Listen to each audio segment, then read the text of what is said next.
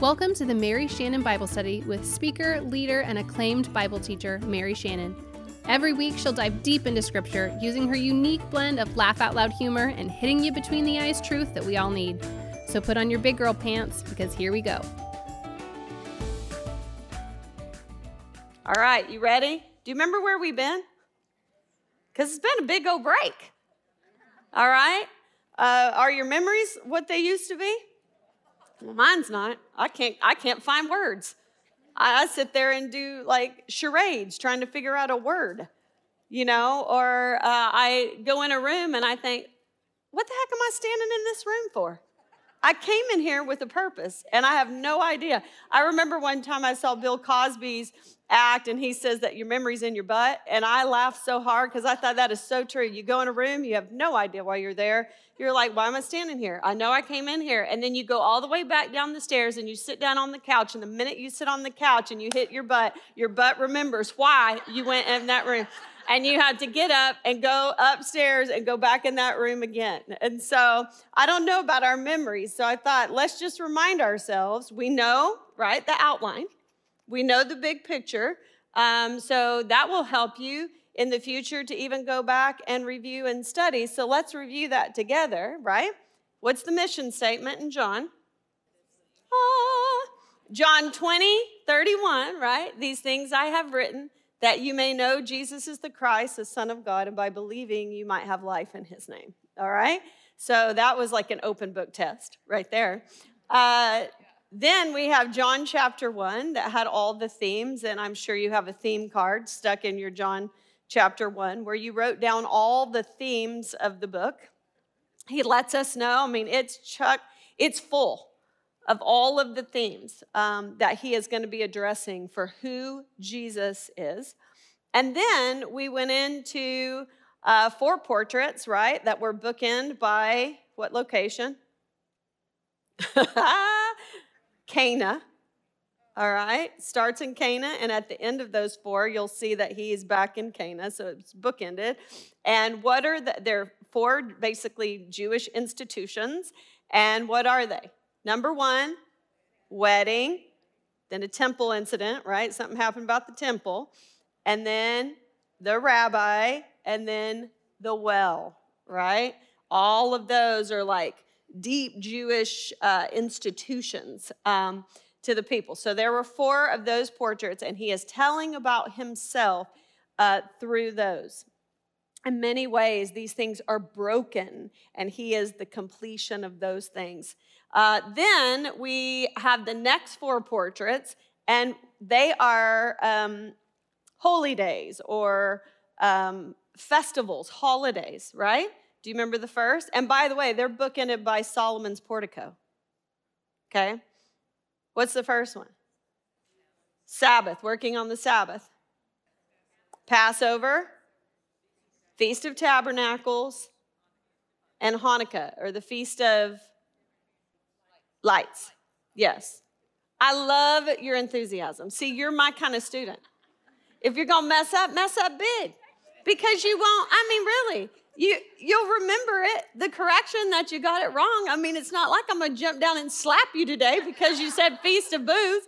I used to say that to high schoolers all the time. Really, it's not life and death. Just speak up. If you get it wrong, I'm going to tell you the right answer and we're going to move on. But this tension of silence is making me insane, right? Like, lighten up, I'm not going to slap you. I'm not going to hurt you. I might want to slap you for something else, but it won't be that you didn't have the answer to, this question. So it ought to be fun, us asking questions and talking and getting answers, right? So those are the 4. Now, and man, did he ever tell them who he was through all of those things. He literally fulfilled all the symbolism of what they do, and he is trying to tell them what? I am that one. I am the Christ. I am God. You are looking at me. I am the bread from heaven. I am the living water. I am the light of the world, right? All of these things. He's like, you're looking at me. I and the Father are one. The Father is in me and I am in the Father, right? I mean, it was intense. Go back and read your notes. Go back and watch the videos. We could literally read John every day as a reminder of he did not mince words. He told them exactly who he was. And by the way, they received the message. We know that because they tried to kill him, right? So they are accusing him of blasphemy because they say, you are a man attempting to be God. And in our last time together, we were talking about that, no, he was actually trying to make them understand, no, you got it wrong. I am God.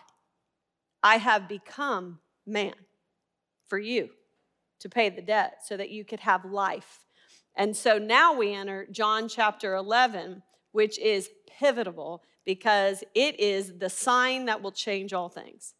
It's about to change the course, the direction, because this is going to be the final thing that pushes us into the rest of John, which is about his death, the hour.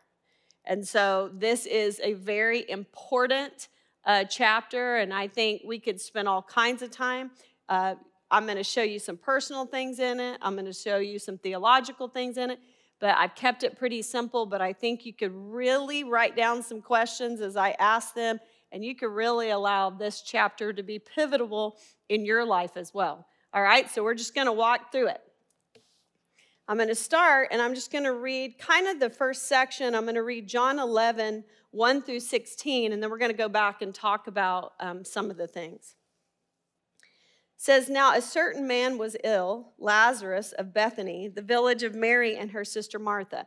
One thing I want to tell you, it's not in my notes, but you need to know is there's two Bethanys. All right, because look up right before this chapter, it talks about how he went again across the Jordan to a place where John had been baptizing at first, and he remained, and many came to him. He is also in the area of a place called Bethany. But this is the Bethany that is like what I call a little suburb of Jerusalem, okay, where Mary and Martha and Lazarus live. So very often when it says that he went up to the Mount of Olives, if he had kept going, he could spend the night with Mary, Martha, and Lazarus, which he did often. All right? So now a certain man was ill, Lazarus of Bethany, the village of Mary and her sister Martha. It was Mary who anointed the Lord with ointment and wiped his feet with her hair, whose brother Lazarus was ill. So the sister sent to him, saying, Lord, he whom you love is ill. But when Jesus heard it, he said, this illness does not lead to death. It is for the glory of God, so that the Son of God may be glorified through it. Now Jesus loved Martha and her sister and Lazarus. So when he heard that Lazarus was ill, he stayed 2 days longer in the place where he was. Then after this, he said to the disciples, let us go to Judea again. And the disciples said to him, Rabbi, the Jews were just now seeking to stone you. And are you going there again? And Jesus answered, are there not 12 hours in a day? If anyone walks in the day, he does not stumble, because he sees the light of this world. But if anyone walks in the night, he stumbles because the light is not in him. After saying these things, he said to them, our friend Lazarus has fallen asleep, but I go to awaken him.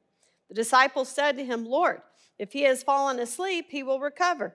Now Jesus had spoken of his death, but they thought that he meant taking rest in sleep. Then Jesus told them plainly, Lazarus has died, and for your sake I'm glad that I was not there, so that you may believe, and let us go to him. So Thomas, called the twin, said to his fellow disciples, let us also go, that we may die with him. Oh my goodness, there's so much perplexing in this section. Are you perplexed? Or you just read through it? See, the problem is with this story is that we read through it already knowing the end. What you have to do is go back and do your best to wipe out your knowledge and read it afresh. Because if we already know the end, I think we could be really judgmental to the people that are hearing his words that don't. And so that's what we're going to attempt to do a little bit. So it's a certain family, and they are described and they are named. And I find it interesting that Mary is described by a certain story, the anointing of Jesus with the expensive ointment.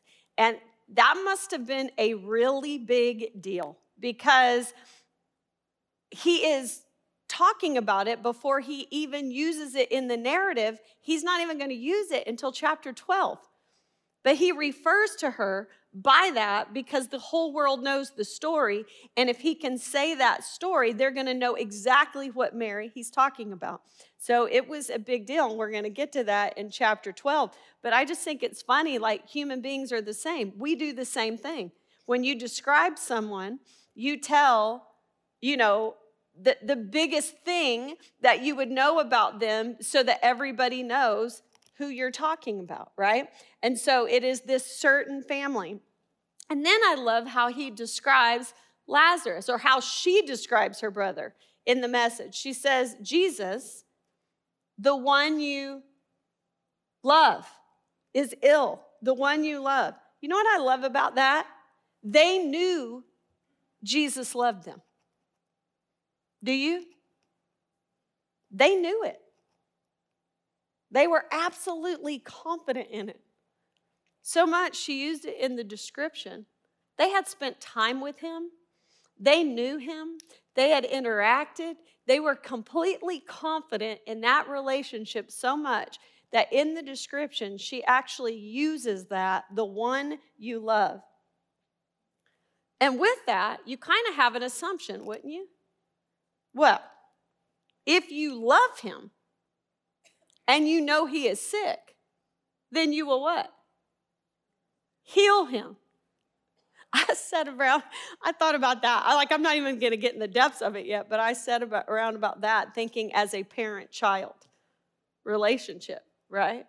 And how two people can view what love is and what the act of love is and what's best for and what's not best for, and how one thing, two people can see it in two totally different ways. Have you ever been there?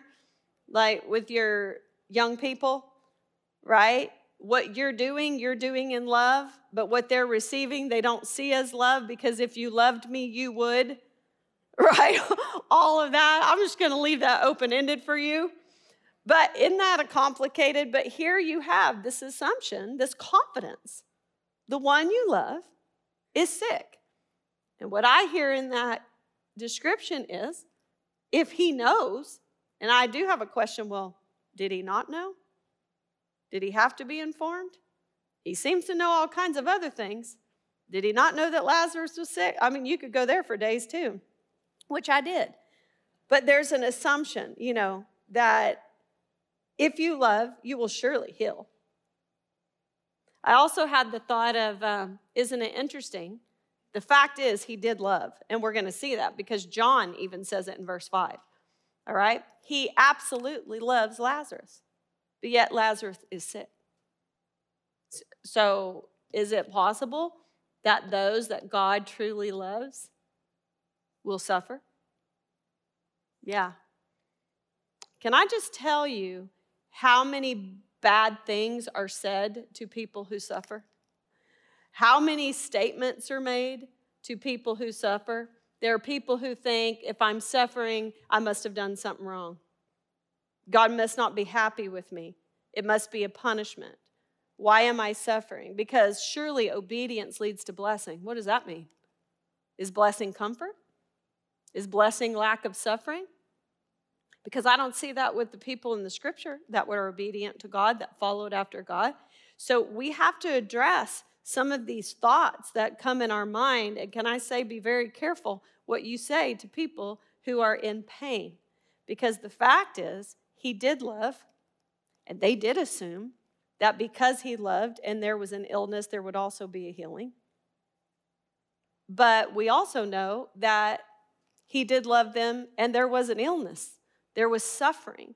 And how does that work? And all of that can be complicated. And if you remember, I told you that story about how I had a bad 4th of July and my generators got stolen. Do you remember that? And I went out and played golf with the guy. What was the first thing he had a problem with? He didn't understand how bad things could happen to good people. How good people, that if God is love, if he loves them, how he could allow suffering. And yet, you see it all through the pages of Scripture. And I had to go into being in suffering myself and to reconvince myself this is a fallen world. It's broken. Things are off kilter. And this is not God's world. It's the enemy's world for now. And how often do we blame God? I read something the other day. I thought it was so good. You can tell I'm off the rails. I don't know. Just the Holy Spirit's telling me to say this stuff. So when I walk away from my notes, you know, right?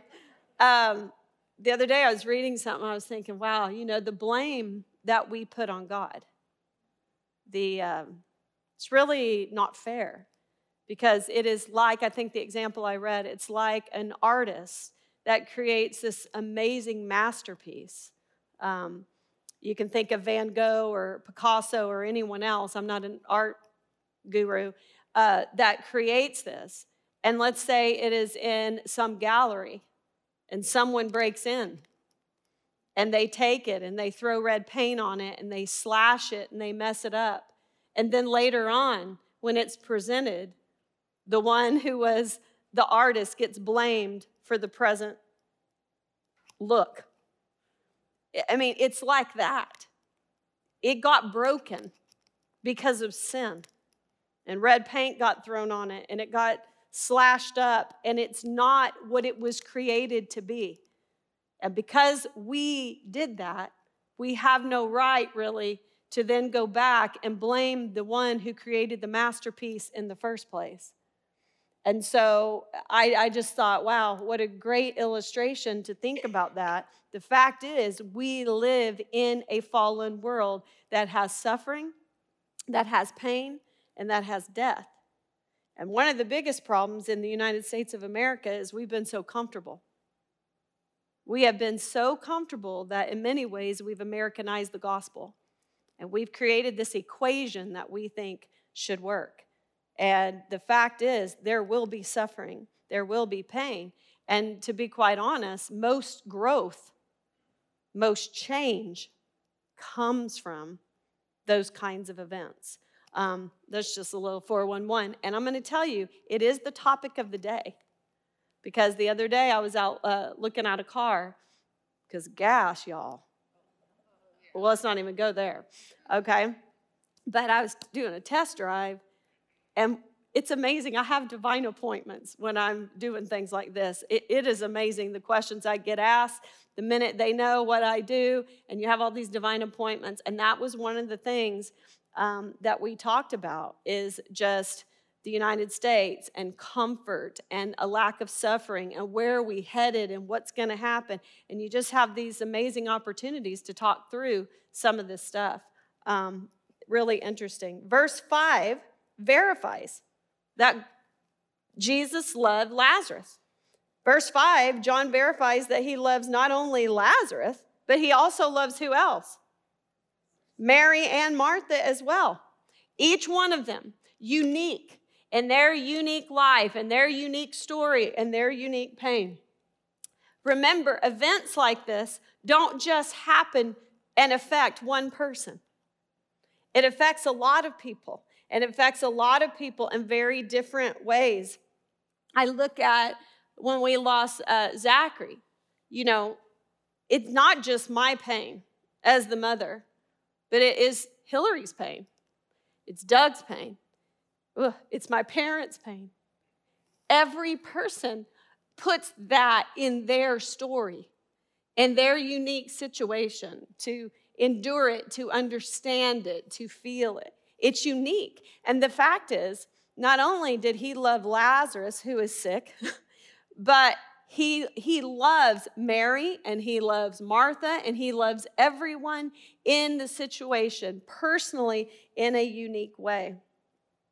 Well, in verse 4, it says, when Jesus heard this, it says, this illness does not lead to death. It is for the glory of God, so that the Son of God might be glorified through it. Now, this is that incident where we know the outcome. Okay, erase it from your mind. Like you don't know the outcome. Because I don't know if you're like me, but when I read this, I immediately in my mind say to myself, oh yeah, it's not going to lead to death because he's going to raise him from the dead. But what if you didn't know that? And you just read this? The disciples literally hear, hey, this illness, he ain't gonna die. He's not gonna die. This illness will be for the glory of God, so that the Son might be glorified through it. I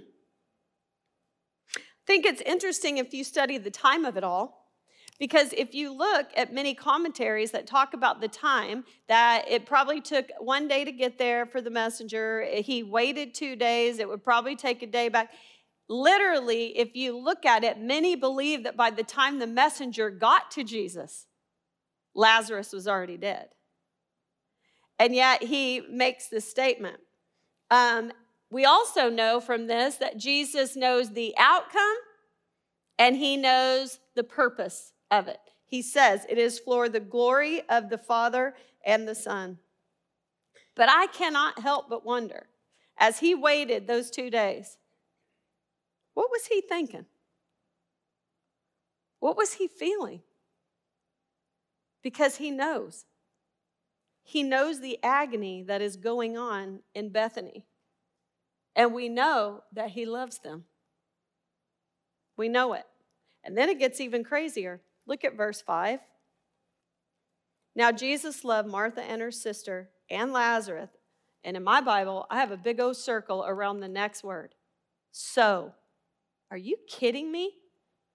This is crazy. Jesus loved Martha and her sister and Lazarus. So, when he heard that Lazarus was ill, he stayed 2 days longer in the place with the disciples.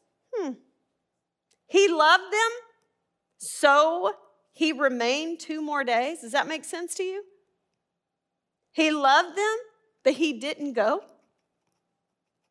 He loved them, yet he let them suffer through the death of their brother, through the illness and the death of their brother. Yet somehow, based on this verse, we see that the motive behind the delay was love. Wonder if Mary and Martha felt that. This is a hard story.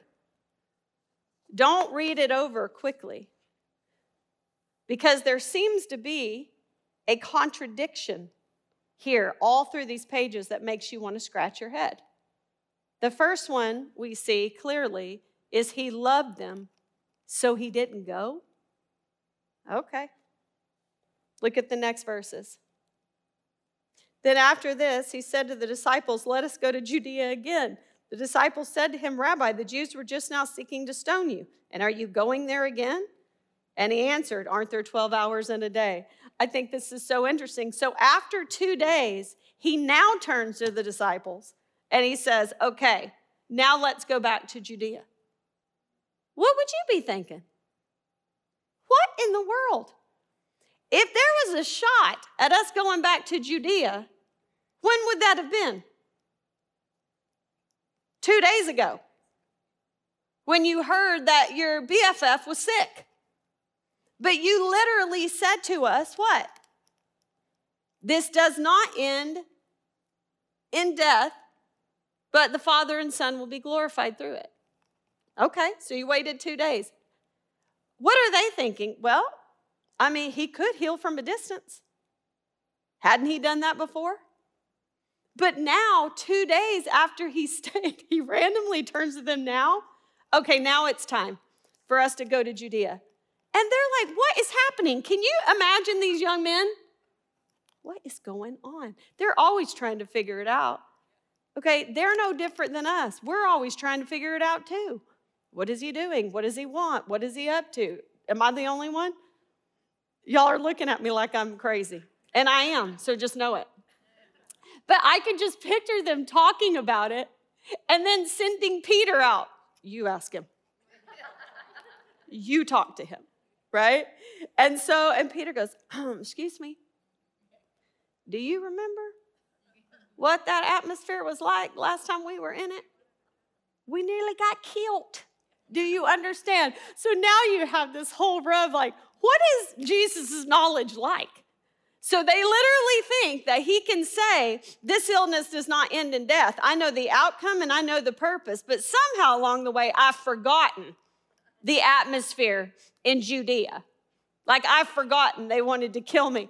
I just think hanging with Jesus, it's hard, isn't it?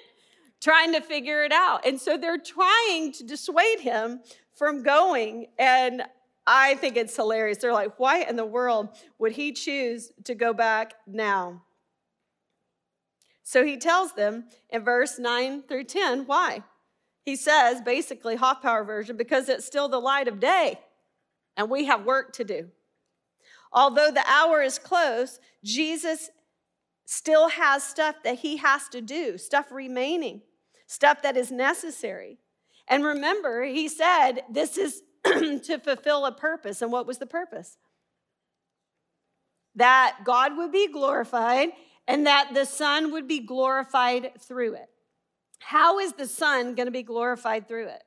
Well, many ways, okay, the scene itself. But this scene is going to usher in the hour. And the hour is when he will be lifted up. He will be glorified. He will die for sin, and 3 days later, he will be raised again.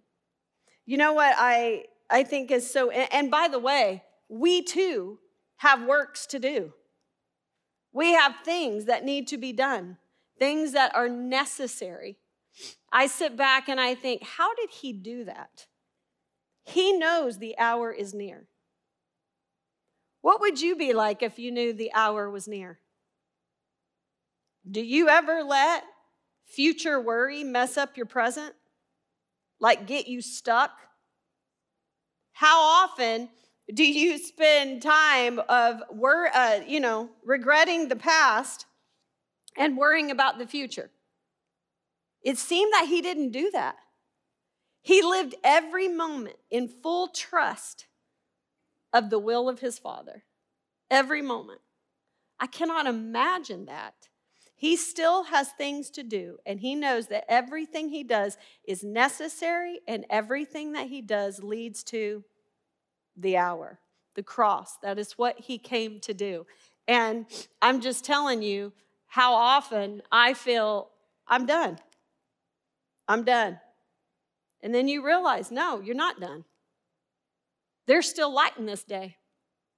You still have days to live, and you have a job to do.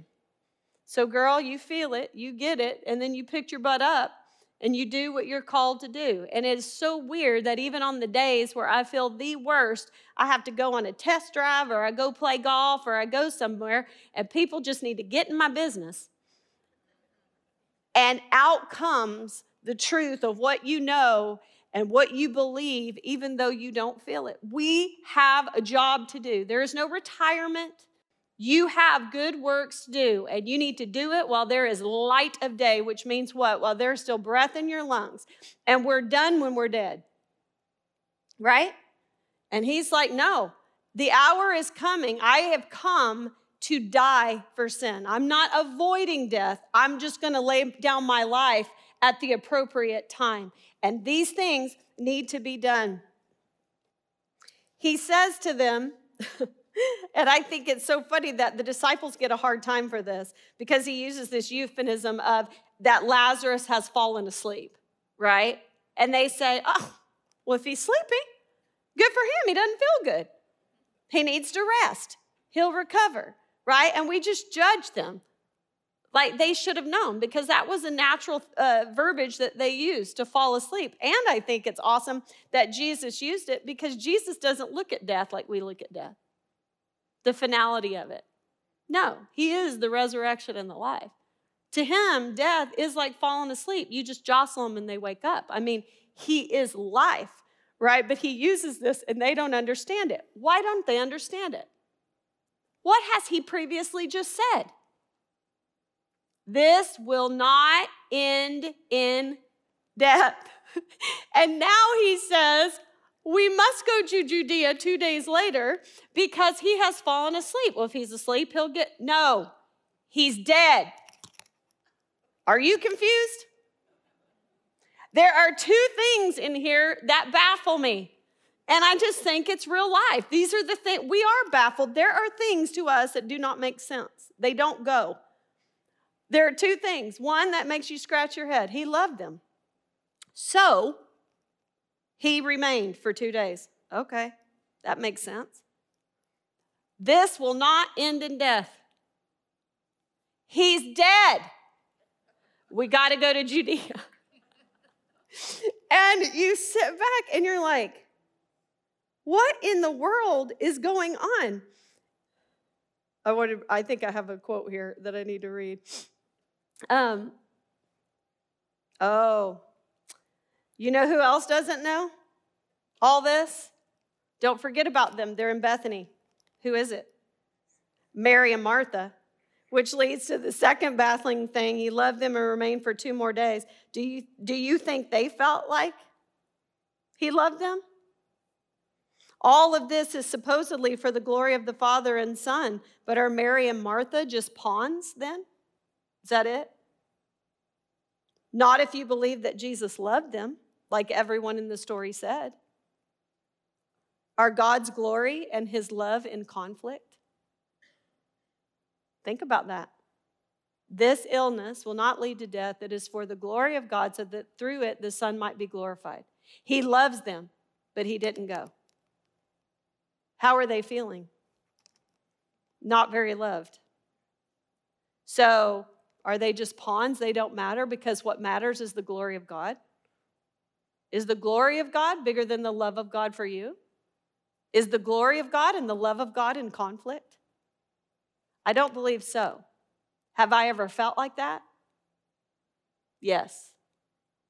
And some of you are like, this doesn't make sense. Well, it may not, but it does to me. And I think as you think through this stuff, these are the deep questions and the deep thoughts you need to really have. Don't read through it and just go, oh, okay, I'm just going to take it at face value. No, put yourself in it. How does it feel to Mary and Martha?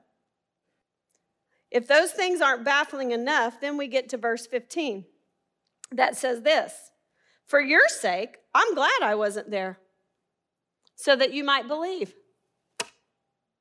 So now he says, oh, I'm glad. Now they don't know what's coming, right? I love them, so I stayed 2 days. I told you he wasn't going to die. He died. But I'm glad. I'm glad I wasn't there. I'm glad he died for you. What? Because so that you might believe. There are all kinds of things going on here. There are truths and there are emotions and there are people's lives. This is difficult stuff if you think about putting yourself in their shoes. And then comes Thomas in verse 16. Let's look at this. He said, I'm glad I was there so that you might believe, but let us go to him. So Thomas, called the twin, said to his fellow disciples, let us also go that we may die with him. Y'all are like, I don't know why she's laughing at that. Okay, first off, poor Thomas, okay? And I wrote my notes, tone. It would be really nice to know the tone of this statement, right? Okay, well, come on, we're just going to go die with him. Or, I would have loved to have known. And the thing is, Thomas he's given such a bad rap. Because what is he known for later? He's doubting Thomas. Oh, I got to lay my eyes on those scars. I got to touch your side, for me to believe. Why? I'll tell you why. Because Thomas is a 5 on the Enneagram. He's logical. He's show me the facts guy. But man, is he given a bad rap. Because knowing in his logical mind, the facts are, if Jesus goes back, he gonna die. This man has incredible courage and faith.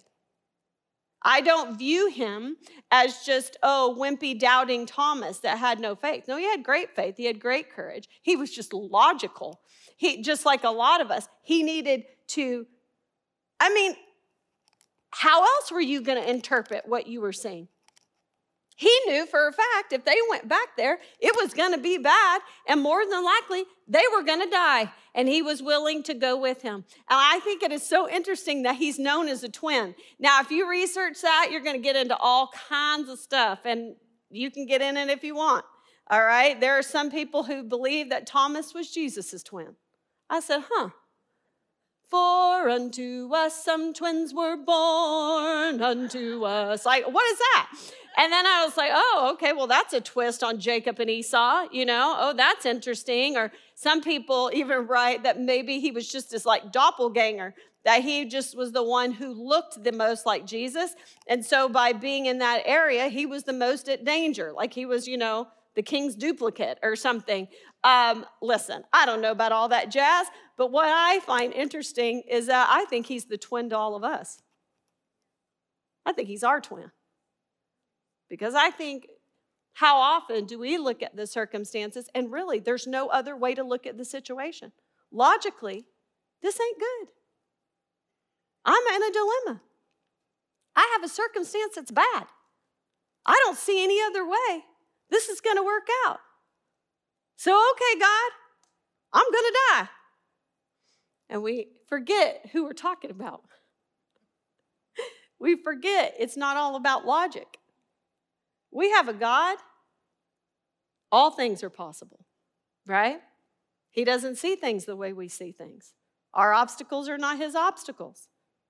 The problem is we don't know what he's going to do and when he's going to do sometimes, and that brings faith. But I don't rag on Thomas. I don't think that he was this man that just doubted everything. I think he was a logical man that experienced doubt. Have you? I think he's my twin. It's very interesting. I've pretty much taught you nothing today. I've just done nothing but make you think of all kinds of different questions. So that's fun. All right, now let's get to the section with Martha. Verse 17. Now when Jesus came, he found that Lazarus had already been in the tomb for 4 days. Bethany was near Jerusalem, about 2 miles off, and many of the Jews had come to Martha and Mary to console them concerning their brother. So when Martha heard that Jesus was coming, she went and met him, but Mary remained seated in the house. Martha said to Jesus, Lord, if you had been here, my brother would not have died. And even now I know that whatever you ask from God, God will give to you. Jesus said to her, your brother will rise again. Martha said to him, I know that he will rise again in the resurrection on the last day. Jesus said to her, I am the resurrection and the life. Whoever believes in me, though he die, yet shall he live. And everyone who lives and believes in me shall never die. Do you believe this? And she said to him, yes, Lord. I believe you are the Christ, the Son of God, who is coming into the world. This is an intense scene. Mary went and Martha went and Mary remained in this situation. Martha says, Lord, if you had been here, my brother would not have died. But even now, I know whatever you ask from God, he will give to you. Now, what did I tell you we have to do with this scene? We have to wipe out what we know is about to happen.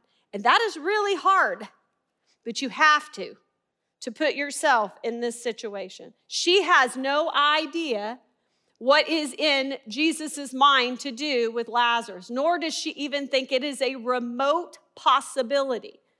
And so she is literally coming in her grief, and she's like, why? Why? Why weren't you here? Why? What? You loved him. Why? If you had been here, if only you had been here, he would have been healed. I wonder too, and I'm going to talk about the whys later, but I wonder too if she had all kinds of whys. Why did you not come? Why were you not here? What were you thinking? What could I have done different? Is it me? Is it something? Why didn't we send for him earlier? We should have sent for him 7 days ago. When he just became ill, we should have sent for Jesus, right? Why didn't I do that? Why didn't I send for him? She has all of these whys, all of this pain, all of this suffering. If only you had been here, you could have done something about it. And he looks at her and he says, your brother will rise again. What does she say? I know that he's going to rise again, the resurrection of the last day. She believes it. She does. She believes it. She knows that. Listen, I know where my son is. I know the hope of the future. I know it. I know he will rise again on the last day. You think that stops the pain? Now listen, I can't imagine the pain not knowing that. But it brings relief. It brings hope. It brings being able to live through it.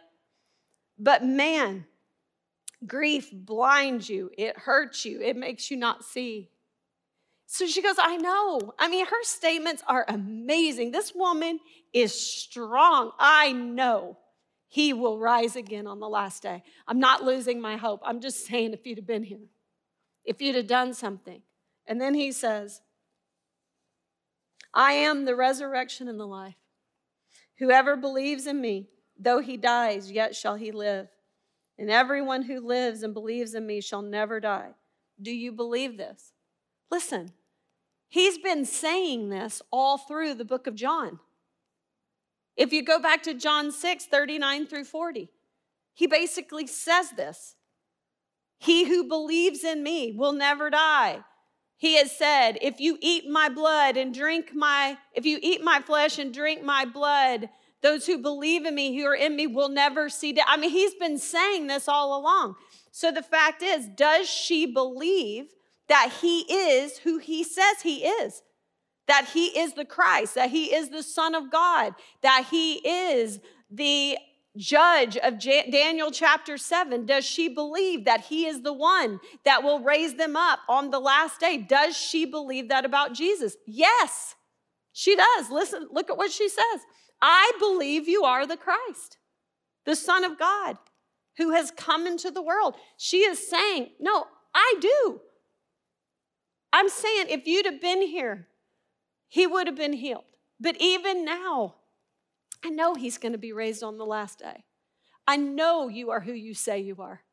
I know you are the Son of God. I know you will raise him up. I believe in you. It reminds me of the place that I had to come to, where I was like, I am in an agony I cannot escape, but I have a faith that I cannot deny. I know where she is. Why weren't you here? Why did you let this happen? How did this happen? How could I have changed it? What could have happened?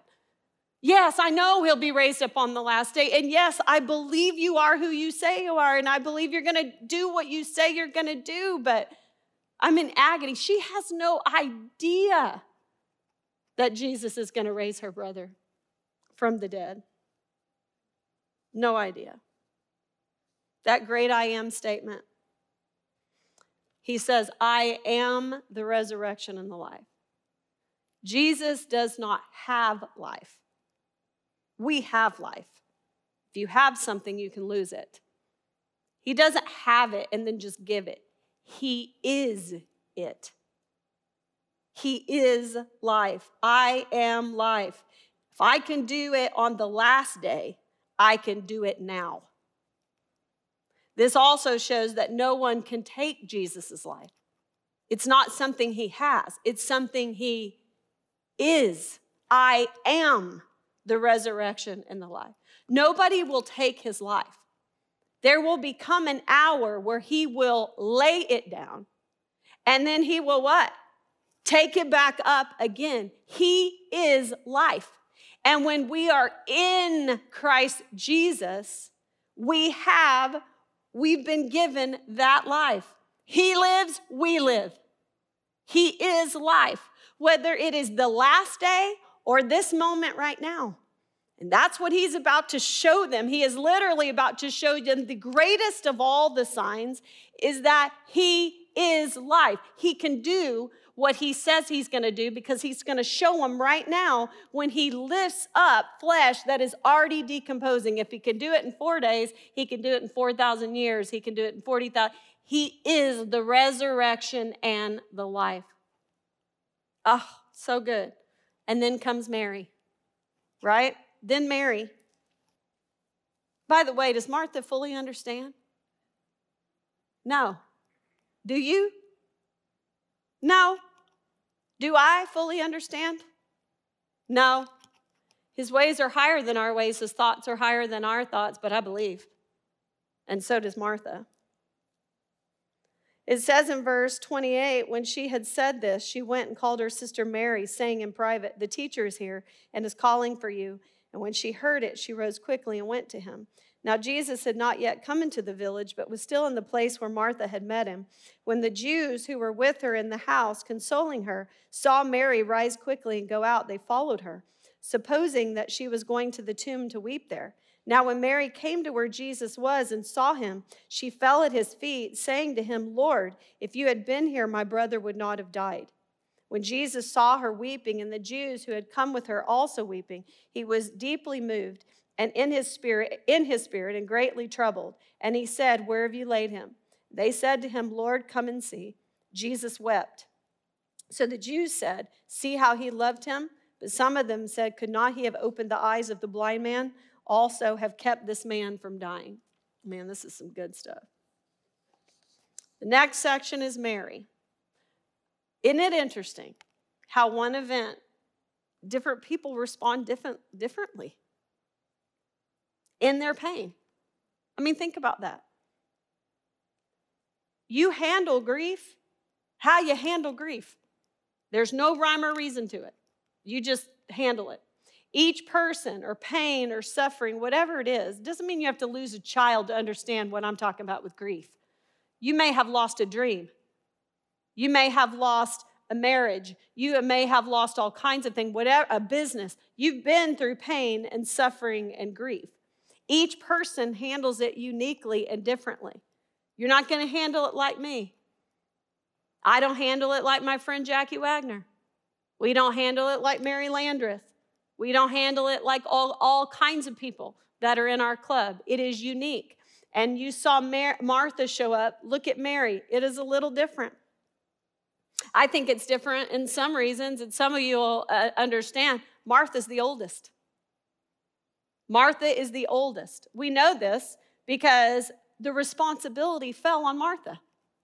We know this from their story about the two of them together. Who's working? Martha. Mary's sitting at Jesus' feet. Martha's working because the responsibility falls on Martha. We don't hear about parents. Martha runs the show. She gets everything done. She has all the responsibility. She's always the hostess. Even now, with all the funeral stuff that's happening, guess who the responsibility falls on? Martha. She seems strong. We don't see her falling down at his feet. She comes and approaches him. She's in grief. If only you had been there. She has this conversation. She has a great strength to her. She has a great faith to her. I think it's because Martha can't afford to fall apart. If Martha falls apart, what's going to happen to the rest of them? Right? Have you ever been there? Some of you are like, I am that firstborn. I am that person that took care of everybody else. I am that person that had to keep going in pain, because if I didn't keep going in pain, what was going to happen? You can relate to that. Mary, who I think is the baby, had the freedom. She had the freedom to feel and to express, and it's very interesting. I think it's interesting that the people are with Mary, and the people around, if you see, are consoling Mary, the baby, and that when she left in a hurry, they what? They went with Mary. They let Martha go out on her own. I think it's interesting. I just think in this you see the uniqueness of pain and grief and how different people are and how they respond and what they need. And I could not help but think about Hillary and I in that time. We're honestly both people. I see elements of both of those women in us when we dealt with our pain. In one sense, you know, I as a mom was completely devastated, and Hillary was trying to be strong for her mother who lost her child. But yet Hillary lost her brother. And some of the responsibility that got put on Hillary that I can never share was unfair, because she was not allowed to be the younger and to grieve and to have parents supporting her. She became strong, which takes it inside. But then on the other hand, too, you saw everyone rally around the mom. And everybody was there, and everybody was there, and everybody was there. And that was good for me. But it wasn't the greatest for Hillary. Because young people don't know what to do. And it was my house, and everybody was there. And then I had to realize that, hold up, wait a minute, I got to get a grip. Because she just needs me. And everybody else got to go. And you have to transition. And all this you're trying to figure out in the worst possible pain that you can ever imagine. And I just see all of this going on and the uniqueness of what is going on. But there is one thing that is the same. Throughout this entire story, the question of why has come up through this whole thing. Why in the world would we go back to Judea? We're going to die. Why were you not here? If you had been here, my brother would have lived. Martha. Mary, why? She's down on the ground. She is sobbing. She is uncontrollable. There are people sobbing around her, from professional mourners to the closest of friends. It is a ball fest. Why? Why did you let it happen? And I'm telling you, I understand that. You've heard my rant before of what all I went through. Why? Why were you not here? Why did you let this happen? How could this be? Okay, I promised this. I promised that. Why? If you get lost in the whys, you will drown. You will drown. I have literally killed myself swimming through the whys. Why did this happen? Why did we let him play football? Why didn't we get our crap together? Why didn't I get him help sooner? Why didn't I do herbs? Why didn't I do light therapy? Why didn't I do this? Why didn't I understand? Why didn't I lock him in a room? Why? And then you logically say it doesn't matter. He had a disease, Shannon. It was mercy. But you go, why? Why this? Why would you? What could I have changed? What could I have done? And then you realize, you're going to die in the whys. You've got to change the question. And so you have to stop asking why, and you have to ask the question, okay, I'm never going to understand this. Then for what end? That's the question. Then if I'm not going to understand the why, in this story it's brilliant because we get to see the whole completion of the story. I don't get to see that yet. I do believe that when I see the completion of the story, I'm going to understand. But I don't. And so I have to ask the question, okay, then to what end? What are you going to use it for? Where do we go from here? How in the world could it be used for good and for your glory? It's a different question. And so I think it is our natural tendency to ask why. But I don't think it is going to be within our grasp to receive the answer to all the whys. Jesus' words and actions seem so confusing in this story when viewed through the pain and emotion of what seems to be contradictory. It says here that Jesus was deeply moved and he was greatly troubled. It literally is the word for anger. And we're going to look at that because I'm running out of time. I wish I could finish that up. It is the picture of the snort of a horse in battle or in a race. Very interesting. And I'm going to show you why next week.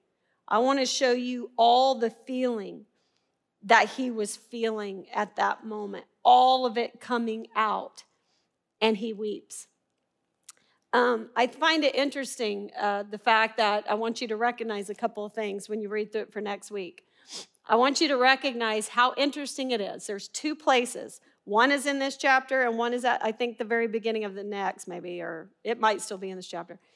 How in the world can two groups of people see one thing and come away with such different conclusions? There's one where it says Jesus wept, and one of the groups says, oh, see, he so loved him. And the other group goes, well, if he loved him, you would think that the man that could heal the man born blind would have been there and would have healed his friend, right? They literally watch a corpse that was already rotting come out of the grave. Two groups of people. One believed, and the other went and tattled, causing the next events. I'm telling you, mindset is something. We can see one thing in a person, and we can determine their motives, what we think. One person says, oh, he loved Lazarus, and the next person goes, well, he didn't love him too much, or he woulda, shoulda, coulda. I mean, is this humanity right there? Do you have a positive mindset or a negative mindset? When you look at someone, do you give them the benefit of the doubt? Do you view it in the positive? Or do you immediately go to find that thing that is negative? He is weeping, the Son of God, all the emotion coming up in him, and they determine his motive. So interesting to me. There's a lot more in this chapter, and we'll finish it next week. Actually, my favorite part is yet to come that affected me personally the most. But go back through this chapter and read it fresh. Put yourself in the pages. Struggle with your life with this story. The questions you have, the bitterness you have, the emotions you have. Spend time with Jesus dealing with those things. Do you feel like his words and his actions don't match the fact that he loves you? Why do you feel that way? Like, this is a great chapter to use to go inward deep, to journal with, and to think through some of those deep things, I personally believe. All right? We'll come back next week, and we'll talk about the stone rolling away. Lord, thank you so much for today. I thank you for just a time, not for a sermon, and question and be vulnerable and open up through the pages of this scripture. Lord, this is how I picture the synagogue. Sitting down, reading through the scripture, discussing how it can apply, what it means, how we let it work in our lives to come in deep, to change us, how it helps us create questions we didn't even know we had, but are down there in the surface of our doubt. Lord, I pray that we won't be scared to let those questions come up, that we won't be scared to wrestle. Because, Lord, as we wrestle, we're still spending time with you. We're holding on to you. We're saying we don't understand why. If you had been there, our brother would have lived. But what we are saying is, even now, I believe you are who you say you are. All of it, all of it. I believe you are who you say you are. I believe every word that comes out of your mouth. I believe you will do everything you have promised to do. And even in the pain and the suffering and the rub and the doubt and the questions, I'm going to hold on to that, Lord. I'm going to hold on to that. Let us work to let go of the whys. And let us reach out for the question, okay, then God. Use it. Then God, for what end? We love you. In Jesus' name, amen. Thanks for tuning in to the Mary Shannon Bible Study. Be sure to subscribe. Shannon also hosts the hilarious and heartfelt Mary Shannon's Table podcast, where along with friends, they chat about life, faith, and leadership. Check out the show now and subscribe. If you want to connect with Mary Shannon, go to Instagram at @itsmaryshannon or visit itsmaryshannon.com.